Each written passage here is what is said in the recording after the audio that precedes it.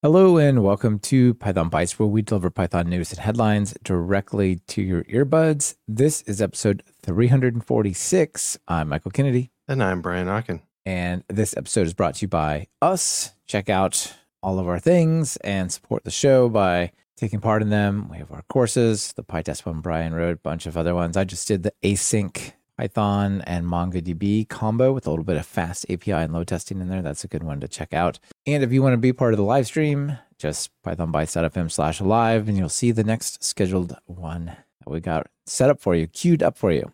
Usually 11 a.m. Pacific on a Tuesday, as it is today, but that's not always the case. So be sure to check. It is August, Brian. Yeah, the summer is moving along, and so is the Python. You have some big news to share, I know. I have a bunch of fun small things, but you got some big ones. You want to kick us off? So I think we've covered this before. There was a PEP 703 to make the global interpreter lock optional in CPython. And, well, we have some news from the steering council. So the steering council has come back.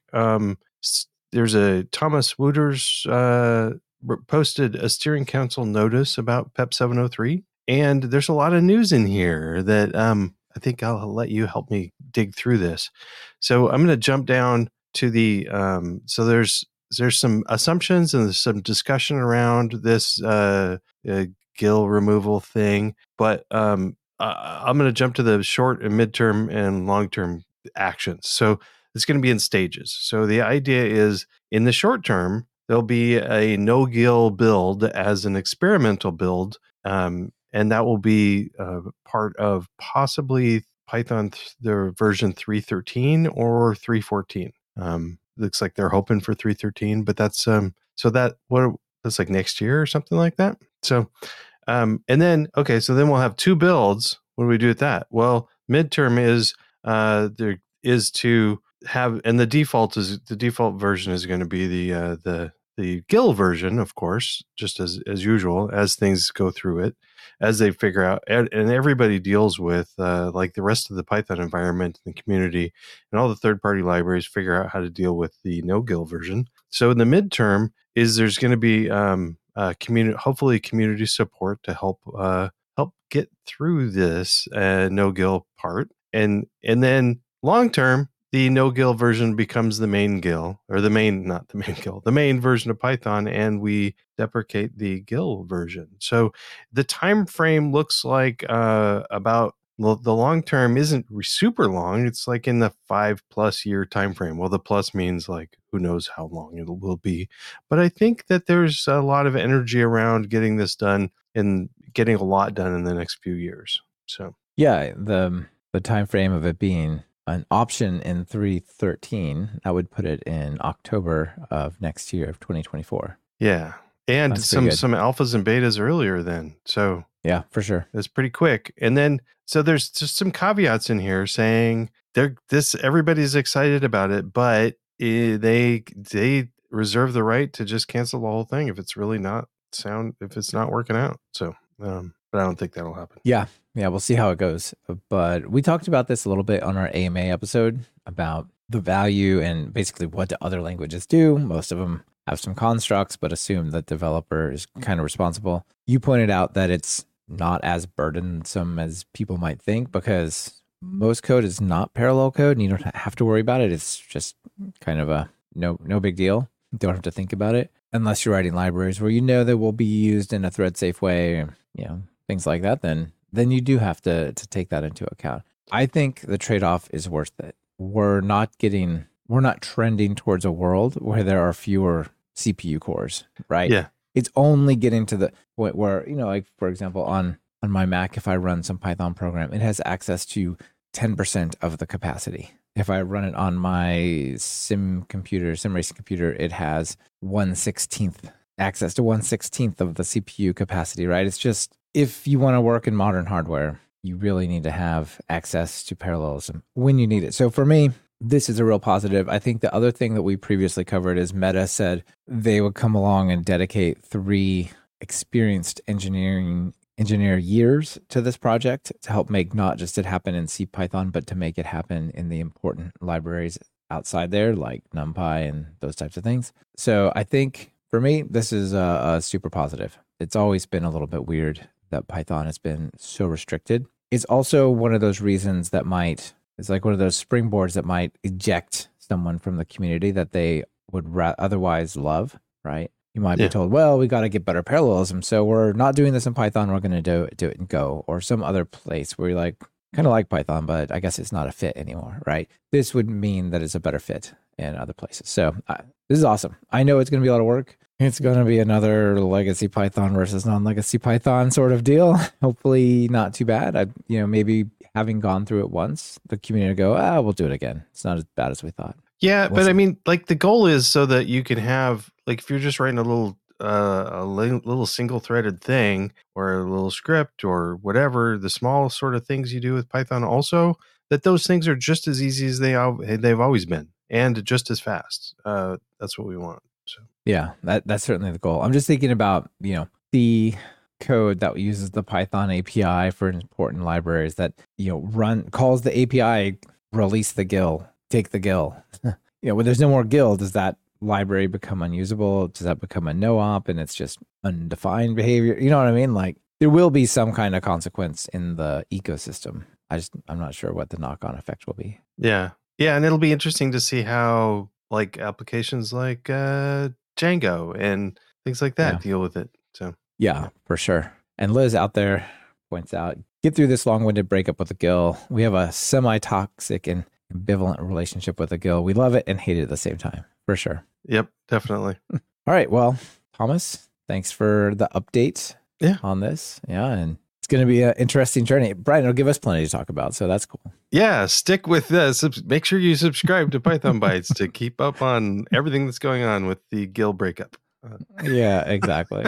It'll be fun. All right. I got to adjust my browser before we switch or I'm going to spoil the joke. All right. So I want to do just a quick one. This is not Python specific, but it's super important for web developers. So we had Google with Flock. Remember that? Federated cohorts of learning of cohorts. Oh, yeah. And then we had the sandbox groups, which was kind of like that. I don't remember exactly what that was called, but that was another technique because the flocks met with such resistance. Like you could really do some bad stuff by putting people into these groups. And so I'm not sure where the sandbox stands, but it turns out there's now a new proposal to try to get rid of third-party cookies. My feeling, I don't know for sure, but Google's trying to get rid of third-party cookies because they're easy to block and it hurts their advertising and their retargeting if you can just easily block it by checking a box like, do you want to be tracked? No, thanks. In your browser, right? Like Firefox does, like Vivaldi does. You know what? Oddly, I don't remember that setting being a default in Chrome that it just offers to block the Google network. That's interesting. Must have been an oversight. So anyway, they're now out with a new thing, and over on Bleeping Computer, they say browser developers push back against Google's web DRM. So basically, the different websites can choose or be made to choose to force you to verify certain things that basically prohibit things like ad blocking, like prove that you don't have ad blocking on so you can visit my website, or I'm going to tell you you can't, right? New authentication system could let websites block extensions, jailbroken devices, and other important things. So the headline is, Google has been trying to implement plans to move beyond cookies for years.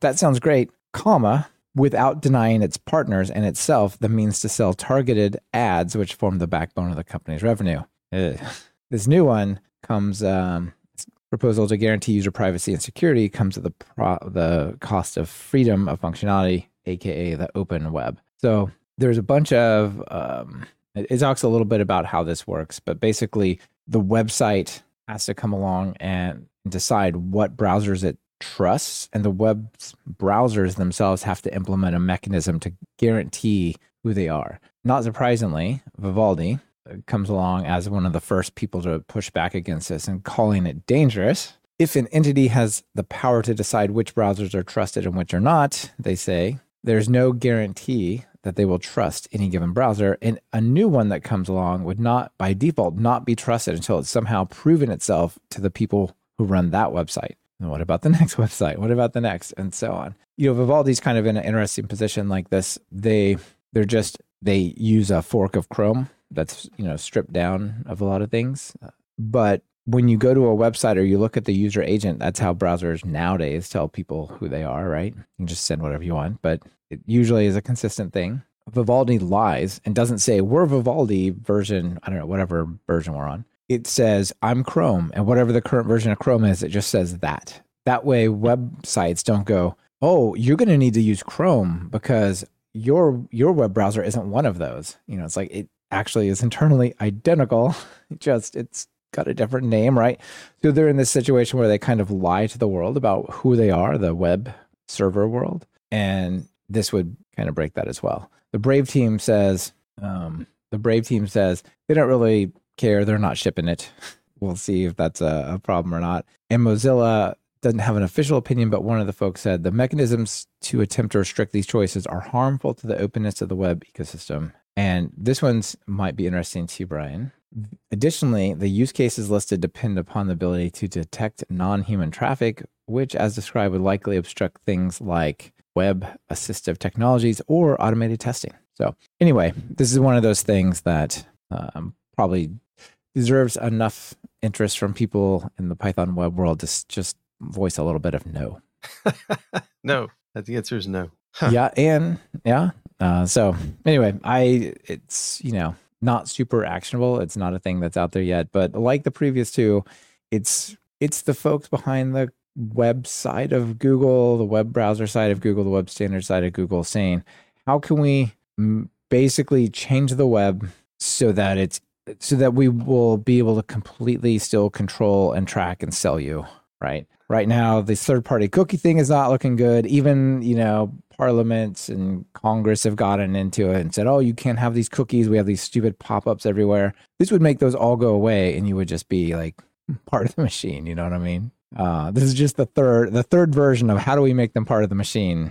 And this one I think is probably the worst because not only is it something that would go into Chrome, which was the previous two, but this is something that would basically make the websites reject browsers. You might say, Michael, why would a website do this? I mean, obviously, terrible places like CNN that have like 45 trackers they put on you every visit. You might see why they would do that. But why would, random little website not want you to come? Well, there could be things like, oh, do you want to have Google ads on your site or any DoubleClick or any ads from any ad network?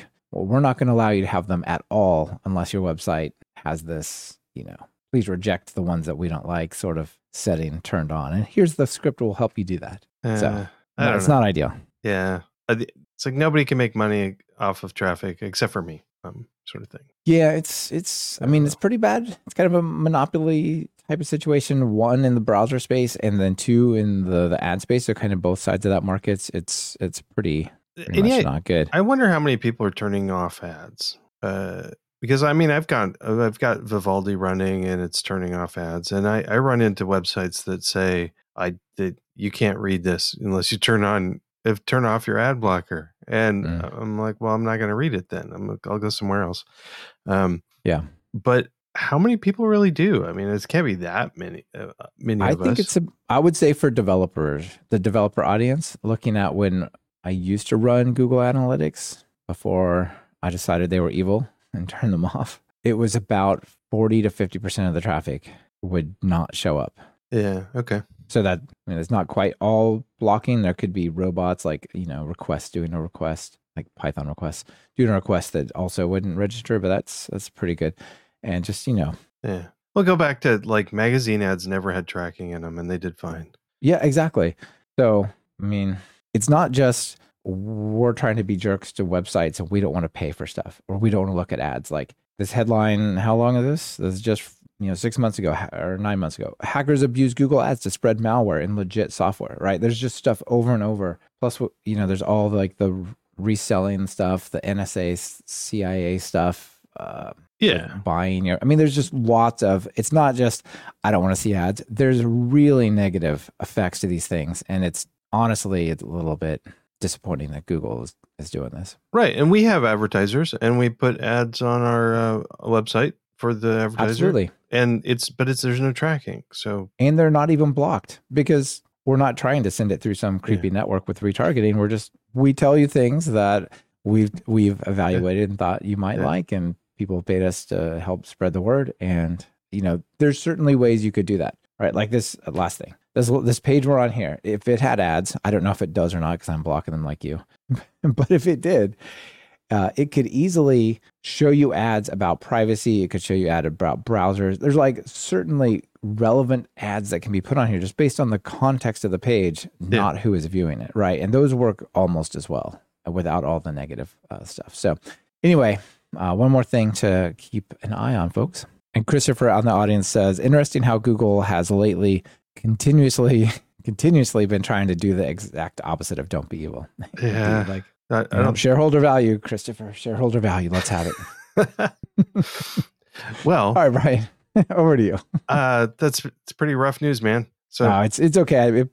The last two sounded bad too, and they both got pushed out of existence. I suspect this one will as well. But no, I was just trying to do a rough transition. That was pretty rough. Sorry.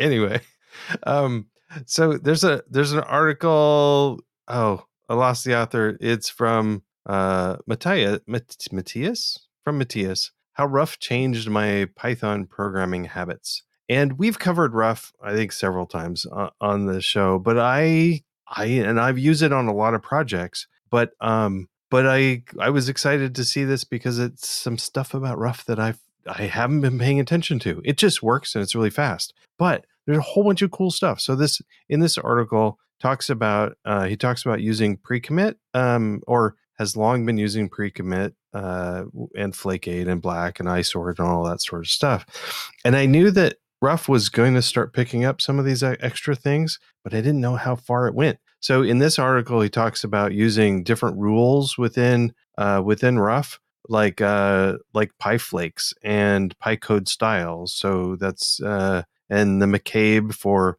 cyclomatic complexity checker, just to make sure that you don't have too many nested huge loops and different things like that. I love that metric. So all these things you can turn on within Rough. iSort, PEP8 naming, that's cool. PyUpgrade, love that. Flake8 2020, and I'm going to shortly show where you can look these up. So there's a whole bunch of really cool things. I really like Bugbear, Flake8 Bugbear also. So apparently that's been supported for almost a year within Rough. Flake8 Django, Pi, Simplify, but these are just the ones that this person likes or is trying out and using. So I went ahead and kept looking. So that's this article, which is a pretty decent article about using how it changes. One of the things I want to highlight, and I've been trying to use, when I tried to use pre-commit a while ago, I haven't been using it lately because a lot of these things take a bit. They take a bit of time, and it's he writes, there's always a trade-off between development speed, i.e. waiting on git commit is very boring, and strictness. And I have to agree. So what I've been doing is mostly putting these tests in CI and not doing it as part of pre-commit. But having it within Rough is super fast, and you can go back to using pre-commit with Rough and just turn on a bunch of these things. So linking to the Rough configuration documentation. And for example, all these things aren't turned on by default. We get I think the PyCode style warnings. Oh, it doesn't turn on PyCode style warnings. By default, it turns on PyCode style errors and PyFlakes errors. So those are turned on by default. And you turn it on with this within the TOML file with like a select equal, and then you have like just a string of characters like E for PyCode style, F for PyFlakes. And then there's a whole list of these. So there's an example if you do B for Flake8 Bugbear. And then there's another page for rules where and the rules list all of the different ones. So like the PyFlakes start with F. So if you would add F for that. There's a whole ton of these things that I'm excited about trying to turn more of them on. And I have on one of my projects, and it's just super fast. So you just like within pre-commit. So there, when I try to commit something, it'll run these on the files that have changed and try to run. Or I actually don't know. It's happening so fast I don't care. Maybe it does the whole thing, but it's just super fast now, and I don't have to wait to commit. But I know the checks are being done. Super fun. Mm-hmm.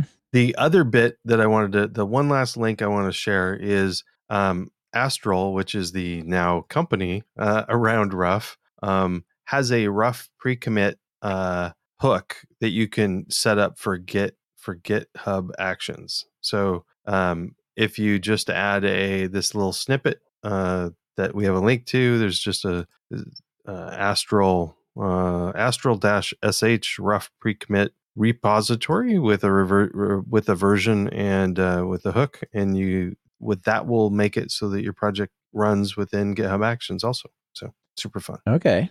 Yeah, very cool. I also like having it set up so not as a pre-commit hook, but also as a PyCharm plugin. Yeah. Oh, and I just misspoke. This isn't a GitHub Action. It's a pre-commit hook. So it hooks Rough in with pre-commit. Sorry about that. So. Yeah, nice. Well, so that way, as you're typing and you see the stuff, it just puts a little squigglies under there and suggests. Sometimes it can even auto fix it. With Alt Enter, fix this thing by, for example, applying strict equals true in the zip. Okay. Stuff like that. So you just have rough running in PyCharm. And it just runs constantly as you type. But again, it's so fast, you don't notice. Well, one of the fun 10 cores. I could do it over there. One of the fun things with the having it be a commit hook also is you can set it up to auto fix. So Rough isn't just you have errors, but it can find the errors and fix them and not even tell you about them. It just fixes them. That's nice. Yeah. So that's cool. Just I turned on Bugbear, or I can't remember what. I turned on one of the extra rules, and it showed some spaces at the end of the lines, and then I added the command to just fix them for me, and then it just didn't do it. It just would fix them without even telling me, which is great. It's way better than complaining. Yeah, like I sort stuff. Well, if I'm just sort them. If I got them in the wrong order, just reorder them. That's fine. Yeah, and Henry says Rough also has a VS Code language server plugin as well. So either side of the fence that you sit on for those, that's all good. All right, on to the next. On to the last. All right, on to the last. We've discussed FS spec, file system specification, I'm guessing. And the idea of FS spec was that what you can do is you can have all these different file systems that when you would do like open some file name, encoding is this, append, so on, that kind of work, you could point it at different places besides the hard drive. You could point it at S3. You could point it at some kind of web dev or some other, blob storage, network drive, all these different things that you could possibly do. And you have exactly the same API as just opening a standard file, right? So that was like with open as file stream, you go do your thing, right? Well, a lot of us are fans of using pathlib, right? So create the path, you do like a cool thing, you do the slash, the division is overridden to look like you can separate the file names and all that, right? So there's this thing called universal pathlib now it looks like this project was created 2 months ago. And this was sent in to us. I want to say thank you to Justin Flannery. Remember he had that camping CLI thing that we could find campsites that are sold out and stuff. Yeah. And so we talked about that a few months ago. So he sent this in and said, look, FS spec is awesome, but now there's a universal pathlib and it extends the built-in pathlib. So the pathlib module.path API to use basically FS spec, which is awesome. And so if you want to talk to things that are not file systems, but you really like the path class, then you can use this one.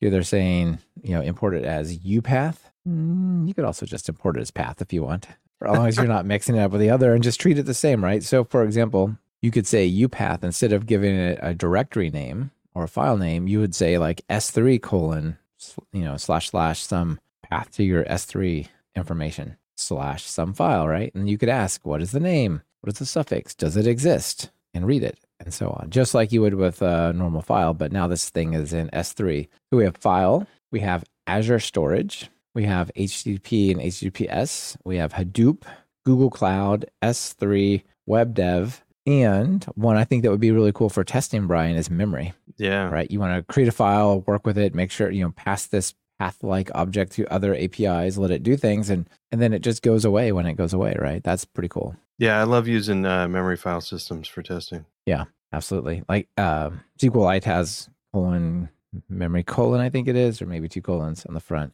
The same thing for the database. But yeah, this is really handy. You might be wondering, like, why would I ever use memory? Because you don't want to touch the file system. You just need to pass a file, and there you go.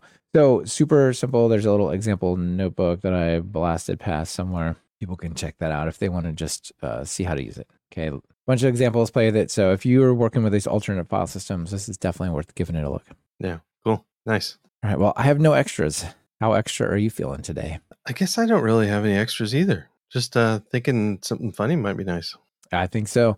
And I know that you do a lot of C these days still, and I've traditionally done some, although not too much lately. So I want to have both a joke and something to help people think about pointers and pointers to pointers. Because Python is all about pointers, even though we don't realize it, right? When you create a variable, it points out to a thing. You got a list. It doesn't hold the value of the thing that's in the list. It holds the pointers that point to the things that are the values. So here's the joke. There's an int just written out in memory, just out in space, floating there. And there's an int star, so a pointer to the int. It's like an anime character pointing out to it.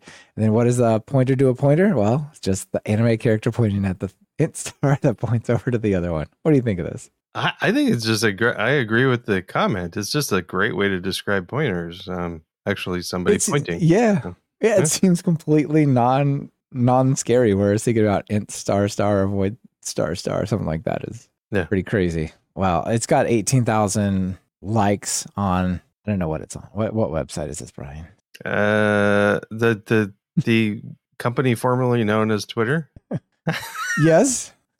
And yet what is the title of the page is so-and-so on Twitter, and the domain is twitter.com, but the logo is X, and I don't know what a mess this is. But anyway, the joke is funny. Well, the next, so the icons, there's an X for closing, which is still confusing. And yeah, there's 2 X's in my tab up there. Yeah, the left X and the right X. Yeah, we just hopefully nobody renames their company greater than and weird things like that. Yeah, absolutely. So hey, I want to add one more funny thing. This is not really programming related, but I've been watching a lot of like streaming. I'm catching up on some TV shows. I'm watching. I can't even remember the name of it now. Catching up, and I want to skip through the beginning. Have you ever done that on streaming shows? You skip the intro, right? So I saw this the other day. It just cracked me up. Apparently, it's rude to poke someone in the head, the forehead, and say skip intro when they start talking to you. I know people I've heard like the first half. Yeah, okay, can you skip the preamble and just go to the whatever you wanted to talk to me about? So pretty funny. I imagine it probably is a little rude, but sometimes you're in a hurry. Rude. Yeah. You've heard it 3 times already, so get to the end. Awesome talking with you as usual. Indeed. Thanks for being here. Thank you to everyone who was listening and everyone who participated in the live stream. See you all next time.